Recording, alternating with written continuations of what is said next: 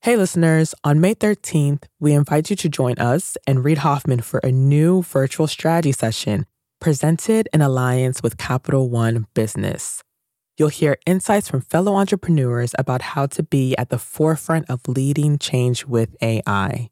So, go to mastersofscale.com AI strategy right now to register for free.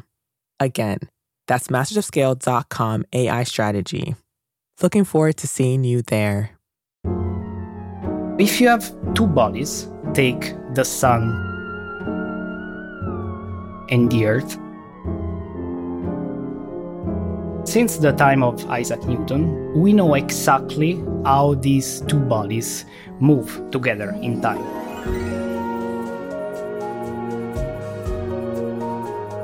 So we can say, okay, where will be the earth in 1 billion years? Or where was the Earth 1 billion years ago?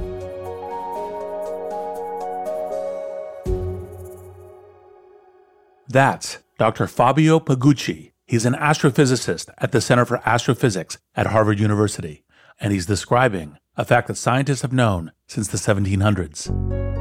When you study two celestial bodies in orbit, like the Sun and the Earth, you can calculate their movements according to the gravitational pull they exert on each other. But there's a catch. I stress the fact that this can be done only with two bodies, okay? If you have three bodies or more bodies, this cannot be done. This is not that we are not able to do it yet. It's just impossible to be done. It will never be done. It's true. Once you introduce a third body to the mix, the future movements of all three become mathematically impossible to predict. This quandary is known as the three-body problem, or n-body problem if you prefer variables to numbers. In 2009, two scientists ran a simulation that demonstrated what this means. They altered, just a little, the path of Mercury's orbit around the Sun. We're talking about millimeters, so basically less than an inch. And the outcome is that in some of these simulations, either Mercury was completely ejected by the solar system, or it fell into the Sun. That's right. A few millimeters of shift in one planet's orbit affected the others with catastrophic results. Which makes you wonder, what sort of disturbance in the universe might create such a shift? If you have a little perturbation, for example, an asteroid, that's no problem. The body is very, very small. But if you have a star or a black hole that passes close by to the solar system, that's gonna completely disrupt the solar system.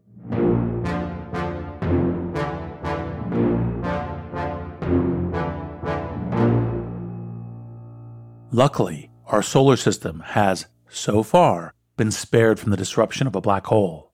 But in business, disruptions happen all the time. And their effects on the orbits of customers, suppliers, and employees around your business are difficult to predict. But you actually have one advantage in a business three-body problem. You have the tools to adjust how these different orbits interact. And you do that with the power of incentives. That's why I believe building the right incentives is key to scaling your business. But you will need to keep balancing and rebalancing those incentives to hold the system together.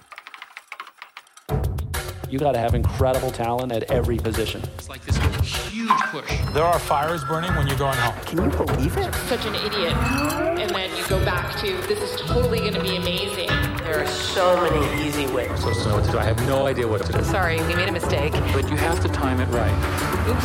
Working out of a 3-bedroom apartment. Stuff that just seems absolutely nutballs. 10 years later, I was like, well, that's just how you do it. We haven't made Just how you do it. This is Masters of Scale.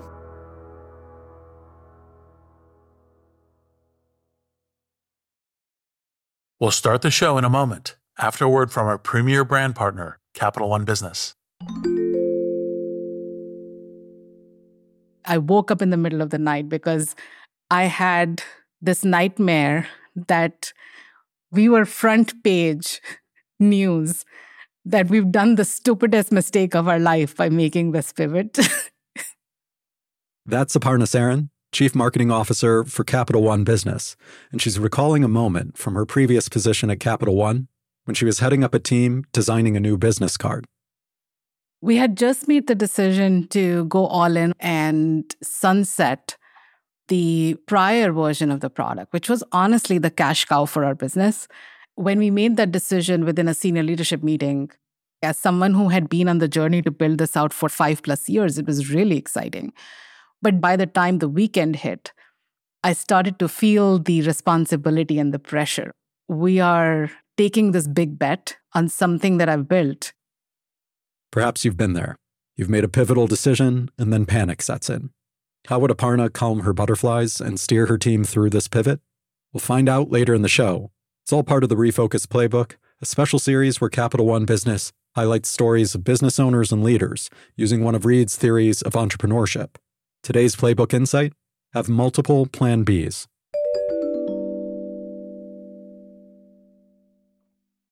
I'm Reid Hoffman, co-founder of LinkedIn, partner at Greylock, and your host. And I believe building the right incentives is key to scaling your business. But you will need to keep balancing and rebalancing those incentives to hold the system together. Charting the future paths of complex systems contains a frustrating number of unknowns. Whether you're talking about planets or a business ecosystem, those paths may look stable, but teeny changes to one can have big impacts on the other. And of course, every so often, a stray black hole comes crashing through. One way to keep these groups moving in harmony is by thinking in terms of incentives. This could mean everything from lowering prices to bring in customers, to raising salaries to attract top talent. When you adjust incentives, you affect the trajectories of every stakeholder that orbits your business. But creating incentives isn't something you do once, because incentives change as people do. For example, a 3-year-old might be motivated by a balloon or a toy truck. As an adult, it might be stock options or health insurance. Try motivating a toddler with the promise of a dental plan. This natural progression is true of everyone within your ecosystem too. So you must constantly check in and revisit the value propositions driving scale. It's a journey that lasts as long as your business does. I wanted to talk to Cindy Me about this because as the founder and CEO of the online learning platform VIPKid, Cindy has long expertise in how to create and adjust incentives. VIPKid was founded as an app to connect native Chinese-speaking students ages 4 to 12 with native English-speaking teachers from the US, Canada, and beyond. The classes immerse young students in English, so the teachers themselves aren't required to speak Chinese. VIPKid didn't invent immersive language classes, of course, but Cindy helped bring the process online with unique one-on-one video sessions that make it easier for young kids to focus. VIPKid teachers also incentivize their students with games, stories, bright colors, and lots of positive reinforcement. At its height, VIPKid hit a $3.5 billion valuation with over 100,000 teachers on their platform, delivering 200 million classes as a team. These days, VIPKid is in the midst of a massive pivot prompted by a policy change in China, which we'll get to later in the show. But their scale journey is one of classic entrepreneurial lessons on handcrafting, slashing and burning, crisis management, and grit. In Cindy's case, what ties these lessons together is her masterful use of creating and adjusting incentives to land each pivot. Intriguingly, Cindy's origin story of becoming an ed tech founder starts with her becoming disincentivized in school. I moved to a city called Harbin near the Russia border when I was the 7th grade. And then I met a math teacher whom, obviously hated me. It's kind of still a nightmare if I think about that math teacher in the math class when I didn't do well. I lost a semester of learning because of change of school, and I lost all my confidence in learning math. The obvious disdain from Cindy's teacher took a dramatic turn one day. I would read science fiction books in the math class. And then one day she tore the book, and then she threw it at me and she kicked me out of the classroom. And she said, "You're the worst student I ever met and you don't belong here." This would be embarrassing for anyone. But for a student in the Chinese educational system at that time, it was borderline ruinous. In that awful moment, Cindy lost any incentive to push past her obstacles in the class. Instead, she disengaged. This demotivated feeling is one I actually remember from my own middle school experience, which I shared with Cindy. When I was in 7th grade, I was taking a French class that was so boring that I read a science fiction book all through class. And when I was asked any questions, I said, "Je ne sais pas," which I don't know was the thing. Out of curiosity, what kinds of science fiction were you reading, if you remember, as the escape from a horrible classroom experience? It's a science fiction magazine, and they spent all my lunch money buying those magazines. And then early on had the story of Liu Cixin, who wrote the famous, I think, three-body problem. Three-body problem, yep. Right, yes.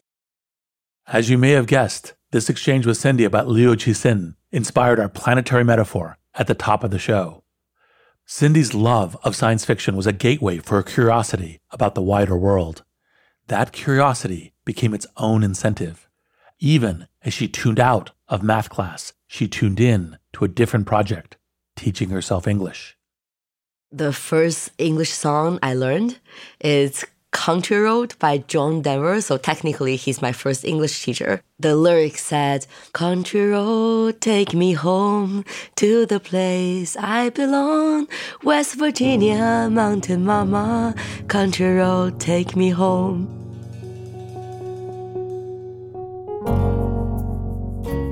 So that just got me wonder about this global curiosity. Where is West Virginia, and why do the singer call the mountain mama?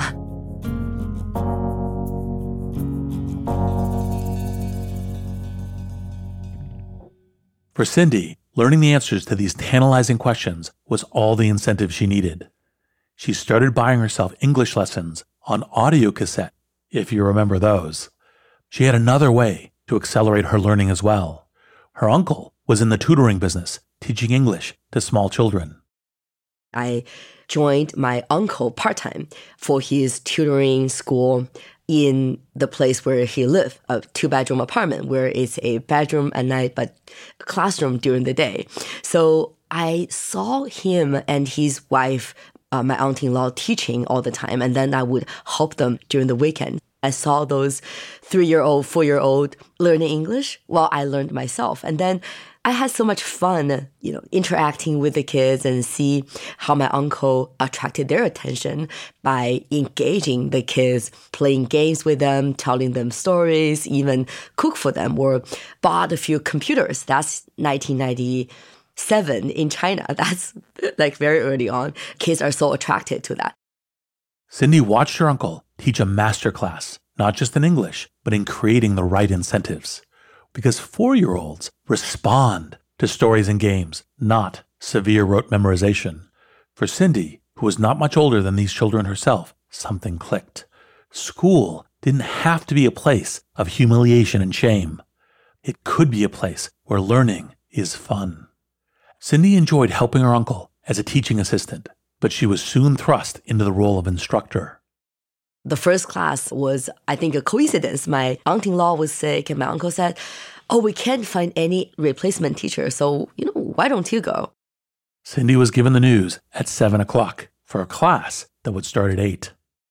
I was totally unprepared, but then he said, they're just learning A, B, C, and D's. Why don't you go have some fun, teach them all these alphabet, and then, tell them some stories, and that's 3 hours. He sounded easy, but then I walked in, there are 20 students, 3-year-old, one little cousin, brother and sister, they got into a fight. I had to pull them away and then tell a story to the whole class. Now, thanks to my science fiction stories, they all got attracted to the story and they wanted more. And then I was able to say, let's learn all these letters and then we'll be able to, enjoy more stories. As incentive structures go, this one is a classic. First, endure this hardship. for a greater reward right after. But there's a second lesson we can learn from Cindy's offer to her students. There are often ways for buyer and seller, or in this case, teacher and pupil, to align their incentives. Cindy wanted to share her sci-fi adventure stories with the children, just like the children wanted to hear them. Both were looking forward to the reward. With this fact in place, the children were perfectly happy to take on the ABCs. Keep this in mind when you think about the relationship between yourself and your customer. Or, if you have a marketplace product, the relationship between customers and providers. Their incentives may not be totally aligned, but they don't have to be fully oppositional either. Bolstered by her successful trial by fire with the 3-year-olds, Cindy leaned into teaching. She helped her uncle with his tutoring business, and in 2000, she helped him move to Beijing to form a brand new brick-and-mortar school. They called it ABC English. I was 17 years old. So I've been a student learning English for a few years. And also I've been teaching part-time for a couple of years. But then that's a critical moment of life. Do I go to college or do I start to teach English like full-time with my uncle and build this English thing? So I had a very hard time making that decision. This was a huge risk for Cindy, especially in an environment where higher education was not only valued, but considered the only route to success. But the possibilities entrepreneurship had to offer were a powerful incentive. Cindy decided it was worth a shot. So we drove a Volkswagen car from Harbin back to Beijing. So that's a few days drive. When we got there, it's a time when Beijing just successfully got approved for the 2008 Olympics. I can still remember the night where everyone celebrates in the city, and it feels such a global atmosphere, right? People are thinking, wow, Beijing is going to be an international city now. Everyone is coming to Beijing. So great time for parents to decide for their kids that they want to learn English. The Olympics put a clear incentive in front of the parents of Beijing. They had 8 years before their city would be on the world stage. Cindy and her uncle were there to help the next generation get ready. What were some of the early lessons in that effort to start ABC English? You can always dream big, but you got to start small. So the first year, trying to get from 0 student in Beijing, where nobody knows about us, to 100 student is such a struggle. There are just a few of us, and then we all need to be both teachers and student recruiters. This is an excellent observation and key to building any network product. You need to get multiple flywheels spinning at once on the customer side and the provider side by offering the right incentives. ABC English was a brick-and-mortar education company, but the rules for growth are the same as for online businesses. Cindy needed to recruit teachers and students at the same time, calibrating the incentives for each. So typical day generally would start from 6:30 when we stand in front of the schools and trying to send out flyers to the parents and then persuade them that they should come for trial class. And then parents will be like, who are you? What do you do? Why would we be there? And we will be like, we have all these little books or pencils or even school bags for your kid as a gift. Why don't you just come for a few lessons and see for yourself whether you like it? Giving out little school bags was a modest enticement, but the handcrafted charm worked. Parents did start to enroll in ABC's learning centers, and the company started to thrive. Soon, 100 students became 200, and eventually, many more. From 2000 to 2012, through that many years of building the company, we had 20,000 students. That's a very proud number compared to 100, right? We could spend an entire episode breaking down what helped the company grow their customer base by 200x, like orienting their success around students' overall engagement and not just mastery of certain isolated skills. Or like fostering a strong connection between teachers, students, and their families. But instead, we're going to accelerate to the point where after a dozen years in business, ABC English hit a plateau. 2 major challenges. Number 1 is the content problem, because the content are basically books, and then it's never been updated. It's not interactive enough for the kids. when children are all on portable devices these days, are cartoons, gamification, interactive games, nothing can attract them. In the span of time that ABC English had been running, a wandering star called the smartphone had disrupted multiple industries, including education. Of course, China was the center of smartphone manufacturing. It took a little longer for iPhones to start making their way into the hands of Chinese customers. But by 2012, 82% of the Chinese population had a cell phone, and Chinese customers were buying smartphones at a faster rate than in the US. And then teachers by then in 2012 sometimes are still using audio cassettes in the classrooms where you're having all these fancy big TV screens that you can utilize for teaching. So content is such a challenge. But as a brick and mortar company with a small number of students, you don't have that investment into content. Remember, incentives change over time. What appeals to an infant isn't what appeals to that same child as a teenager. And what held the attention of kids in the early 2000s wouldn't cut it for the kids of 2012. But there was a second incentives problem Cindy was dealing with, and this one couldn't be solved with a device. The bigger problem is the teacher supply problem, because apparently parents all believe it, not only in China, but Asia, anywhere people want to learn English, you should learn from teachers from the US or Canada. But then it's so difficult to get teachers to make it to China. The demand for native English-speaking teachers was fast outpacing Cindy's ability to recruit them. For some people, moving thousands of miles away to teach English in a place where you don't speak the language yourself is a daring adventure. For others, it can sound daunting, lonely, or even frightening. I tried really hard to bring teachers from the US to China. I even went to Portland, Oregon, and rented a place right opposite the city library. I got so many interests, but no one actually went because everyone said, oh, we've got the house and the dog, the family, the kids. Sorry, cannot make it, right? So then I thought I should really try to do it online. Today, a pivot to online teaching seems like a natural decision. But in the pre-pandemic, pre-Zoom world of 2012, it seemed more like a story from Cindy's sci-fi magazines. Even so, putting classes online would create a much improved value proposition for teachers. It would allow Cindy to recruit instructors from the West without asking them to move halfway around the world. It seemed like the right direction. Just one problem.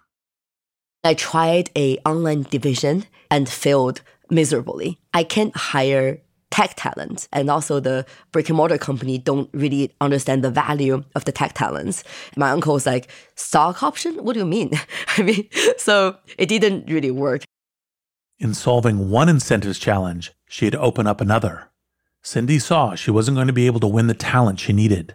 If she was going to get this new idea off the ground, she was going to have to send an asteroid crashing through her current business.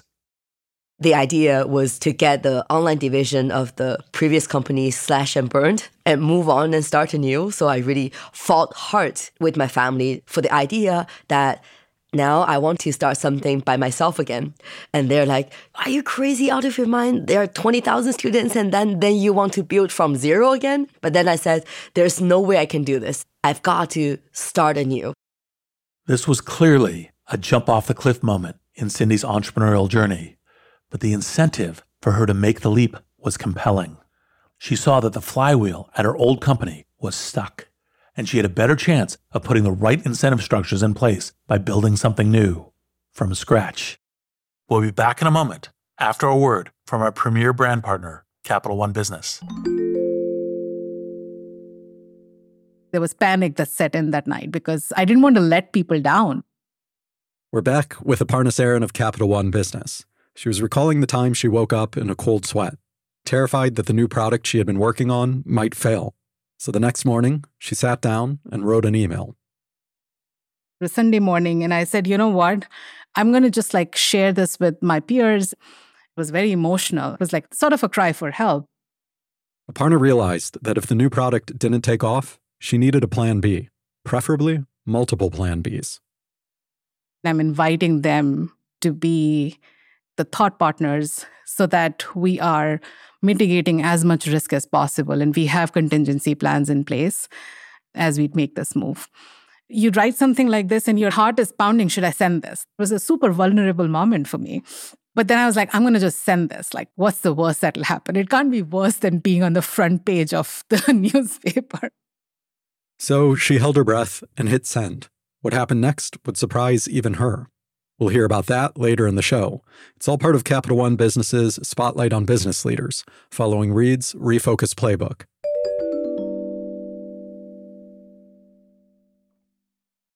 We're back on how to create and keep creating better incentives within your business with Cindy Mee of VIPKid. If you're enjoying this episode, we hope you're incentivized to share it with friends. Just hit the share button in your podcast app.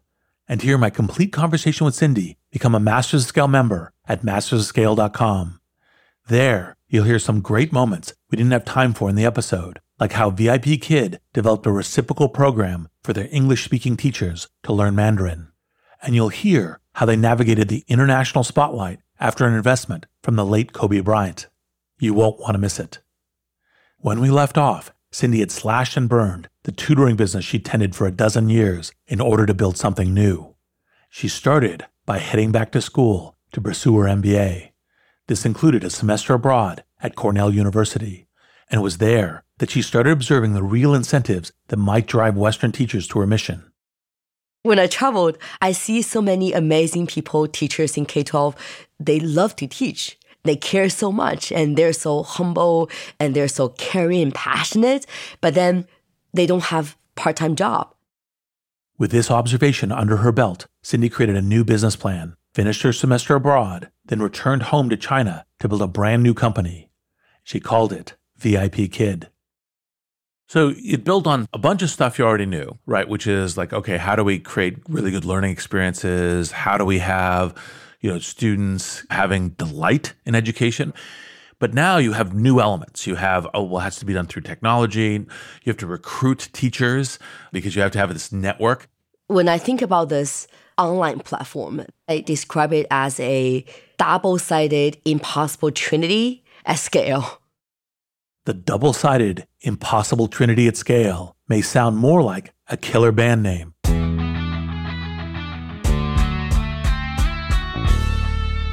Than a classic business term. But when Cindy describes what it means, what it actually resembles most is the three-body problem from the start of the show. Student success and teacher success build on a lot of things they want, right? So I think they all want affordability, flexibility, and stability. But then on different terms, and they're always conflicting with each other. So for affordability, teacher want higher income and student want lower cost. And then for stability, teacher want more quantity of classes, student want the quality of the teaching so that they have a great experience. For flexibility, teacher want more flexible schedule on their own terms, and then parents want more choices to find out the teacher they're most suitable with. So if you put these two triangles together, then how do we build on the student success and teacher success? For her platform to work, Cindy knew she would have to manage those three different incentive drivers: affordability, flexibility, and stability. And how they manifest on the student side versus the teacher side is different. But which player do you orient around first? For Cindy, the choice was clear.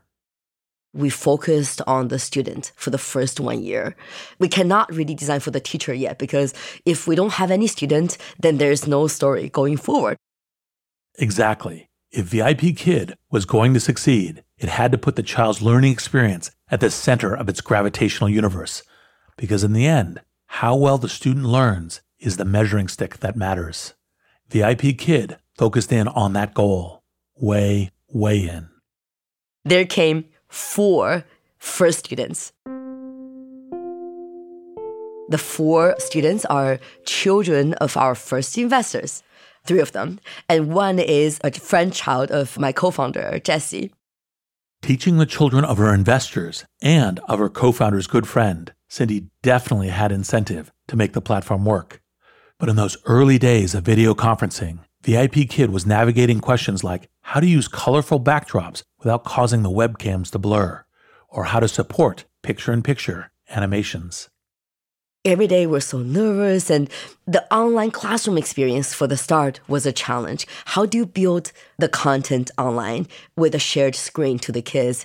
In the beginning, there cannot be videos.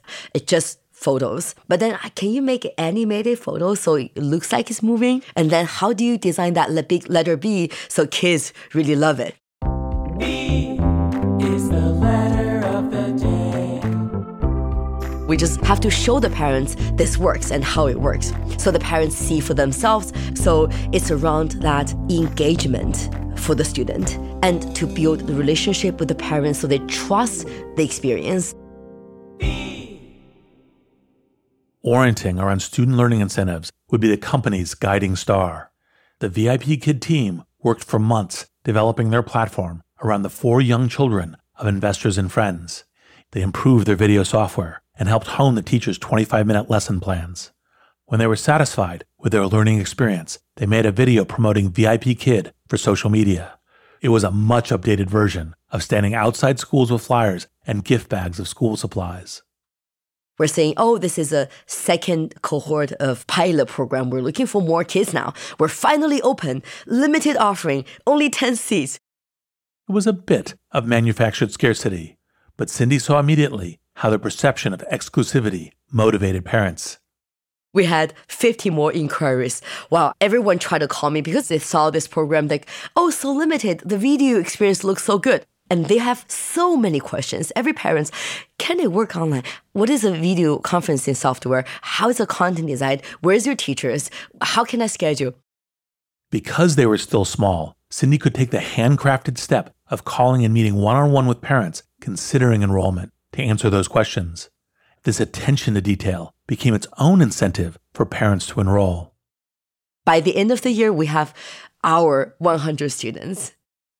At this point, the VIPKid flywheel was gathering speed. Parents were telling other parents. And in fact, one ended up telling a lot of people.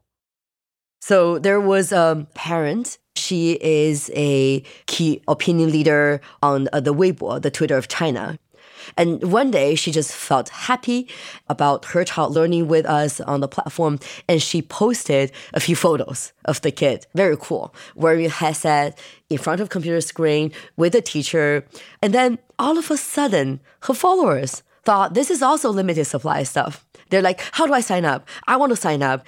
We got panicked because there are a few thousand registered came in on the day. And the parents tried to call us or contact us through all the social media. Some said, is it a scam? What's wrong with you people? Why don't you pick up your phones? So everybody, the co-founders, even our engineers got on the phone, talked to parents. Engineers are very unhappy. They're like, we're so busy with all the coding and we don't want to talk to people. Why do we have to be customer service? Note, not every disruption to your planetary system will be negative, like a collapsing star. It could be a delegation of friendly aliens bringing transformative technology, but it will still upend your system of incentives. At VIPKid, suddenly, everyone in the company, including grumbling engineers, was recalibrating their orbit. The company-wide scramble to accommodate demand highlighted a larger-scale challenge for the company. We don't have enough teachers at all. So every day, we start to wrap our heads around, where do we find the teachers? If you'll remember, this was where Cindy got stuck in her quest to grow her last school. She didn't have enough native English-speaking teachers living locally, and incentivizing teachers to move from the US and Canada had proven a challenge. But as an online platform, VIPKid's potential recruitment pool was every teacher in North America who needed some extra cash, which basically means every K-12 teacher out there. Cindy knew from her time in the US that many teachers there, unfortunately, don't earn as much as they deserve. So they often look for supplemental income. But here, notice how Cindy made an important choice in how VIPKid calibrated their pitch. Our head of teacher community, Kevin Klein, she's amazing. She always say, the first 100 people defines the community. For first 100 teacher we're looking for really defines who we are. That's a lesson for every company, and especially any network platform.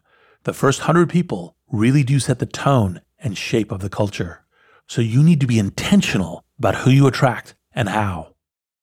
To start recruiting the teachers, we didn't put out a advertisement, say, teach online, make $20 an hour. We thought we wouldn't get the right people. So we put out a campaign to our teachers, but also in the social media online. And we say, join the fun, be the inspiration.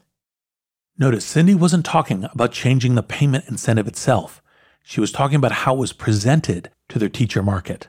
And when the first applicants came in, she saw they were people incentivized not by money, but by the rewards of the job. The first 10 teachers, many of them are Teach for All fellows.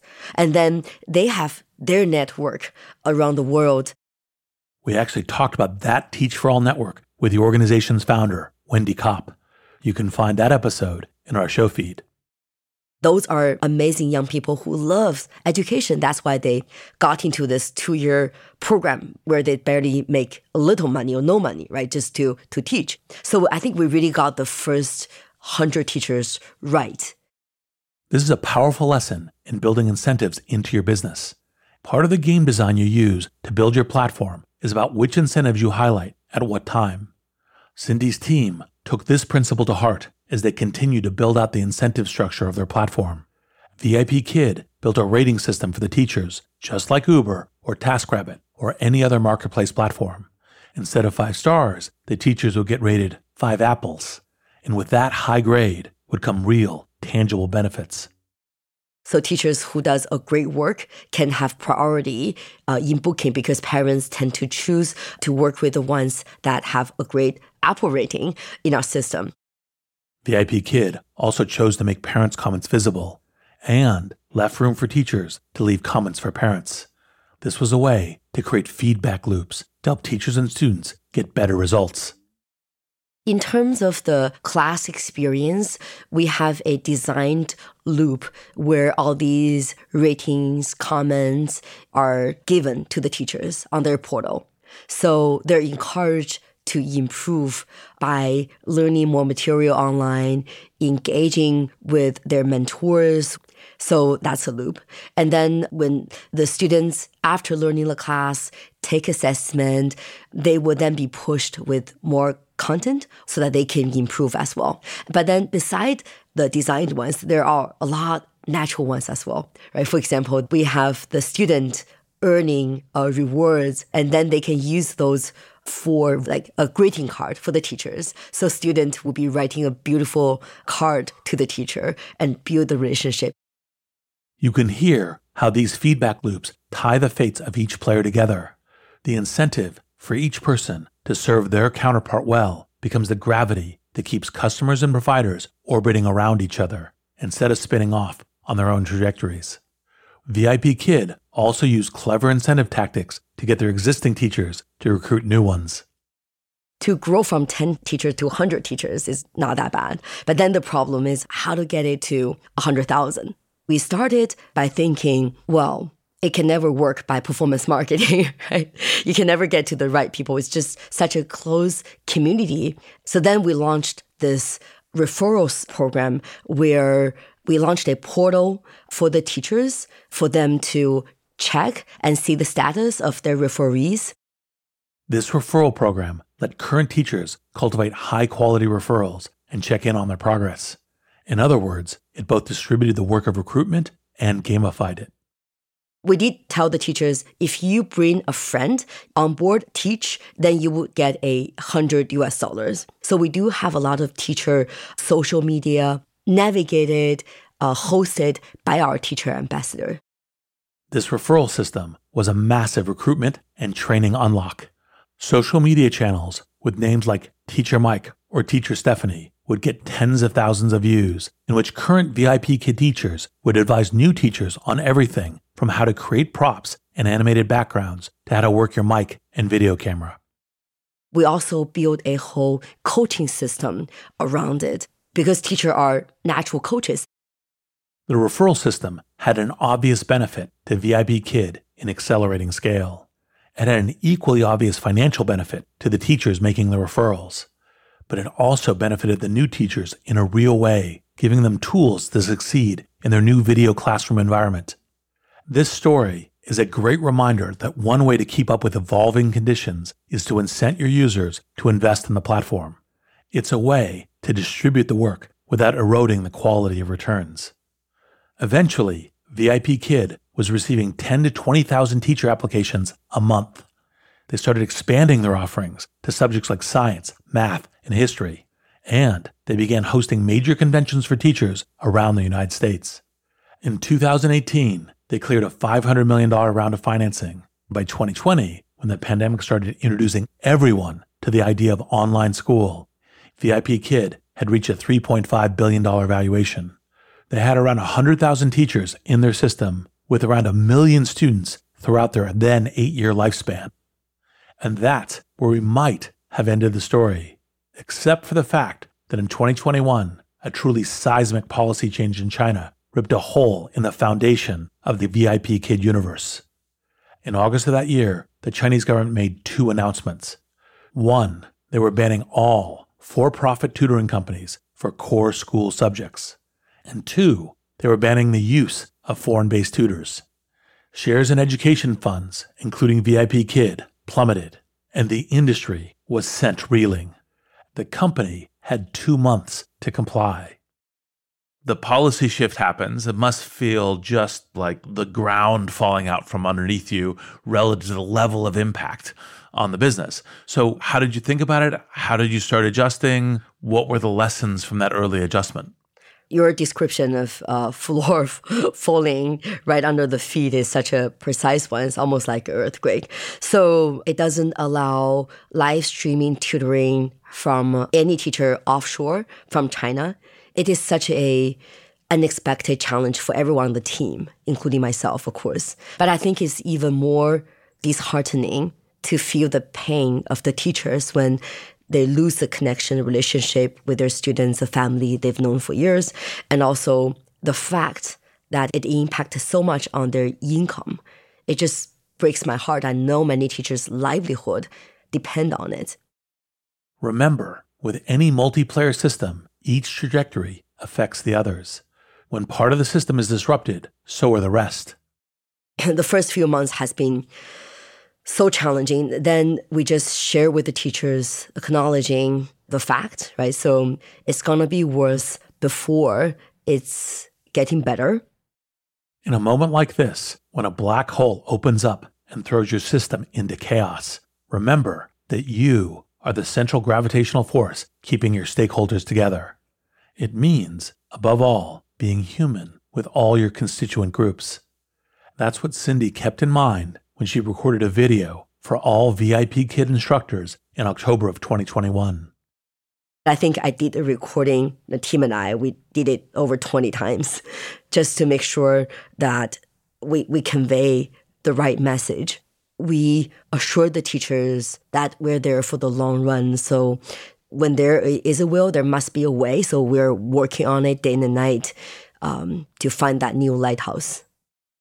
One unexpected outcome of this moment was the response Cindy received from the teacher community. One thing I want to mention is I really appreciate our teachers' support and empathy along the way.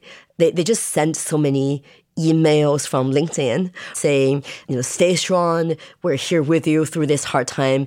VIPKid changed my life. I'm not going to leave. This incredible support provided Cindy with all the incentive she needed to keep going. Instead of folding VIPKid, she pivoted their base of operations to Singapore, and they're now expanding their work across Asia. There is a global need from parents to learn English. In Asia, there are 1.5 billion people who wants to learn English, and they all want to learn from North American teachers, right? So it's just so natural that we work with these parents. And also, I think now we think about it, there are so many more amazing partners out there. Those partners include Topica, a Vietnamese learning company that recently created a mashup with VIPKid called Topica Kid. Cindy also cited another surprising partner, American school districts whose student outcomes have suffered due to the pandemic. We are serving quite many school districts and schools here in the United States. The learning loss needs to be addressed. So many school districts reach out to us and saying, why don't you help children reading and math and improve their learning? But Cindy and her team know it will take time to make all the necessary adjustments to their ecosystem. In the meantime, their teacher community needs tangible incentives to stick around. So VIPKid sent out a huge survey to every teacher in its network, trying to assess what form those incentives might take. We sent out a questionnaire to 40,000 teachers, and then we got almost 20,000 replies. So that's really amazing. They took 20 minutes to do the questionnaire, telling us what they're good at, what they want to do. Once the survey results came back, Cindy and her team designed a new program based on what their teachers told them might get them to stay. It's a membership program to help teachers grow their own careers. They call it VIP Teacher. We would have our teachers build their own personal brand, and also through the partners and also the effort of their own, teach on their own terms. We provide them with all the system, the tool, the transaction, everything they need. And also we provide continued education to hone teachers' skills in this creator economy so they can even do more. VIP teachers also receive tools for growing their networks and hosting events. It's all in service of helping teachers build their personal brands. Teachers are the creator of the new age. They can teach a lesson. They can build curriculum. They can build all their Instagram, YouTube, TikTok content. They can coach other teachers. They can be advisors to schools and school districts. They can even start an online school under their own name, under their own brand. Everything is designed for the teacher's income, for the teacher's stability, and for the teacher's flexibility. If you remember, VIPKid was designed to put the student at the center of the universe. With VIP Teacher, that shifts. Time will tell whether the VIP Teacher membership platform will succeed. Remember the teachings of the N-body problem. Even small changes, much less seismic ones, have big impacts you can't predict. But as of now, VIP Teacher has a 4,000-person waitlist. They're building and rebuilding, using the best incentives within their reach. How will these incentives affect the communities of families, students, and teachers in orbit around them? We don't know yet, but that's the beauty of a challenge that lasts as long as your business does. I'm Reid Hoffman. Thanks for listening. And now, a final word from our brand partner, Capital One Business. Throughout the day, text messages and emails kept pouring in. Whatever you need, just let us know. We're back one more time with Aparna Saran of Capital One Business. She was telling us about a Sunday morning email she fired off in a moment of panic. Minutes later, her inbox was overflowing. And the support she found wasn't just emotional, it was practical. We talked about detailed contingency plans, and we created our go-to-market strategy. Before we are in full rollout mode, we had stage gates so that we could test and quickly learn and iterate. And within a matter of 6 months, as we were rolling things out channel by channel, those stage gates would allow us to pivot if we saw something that we didn't like.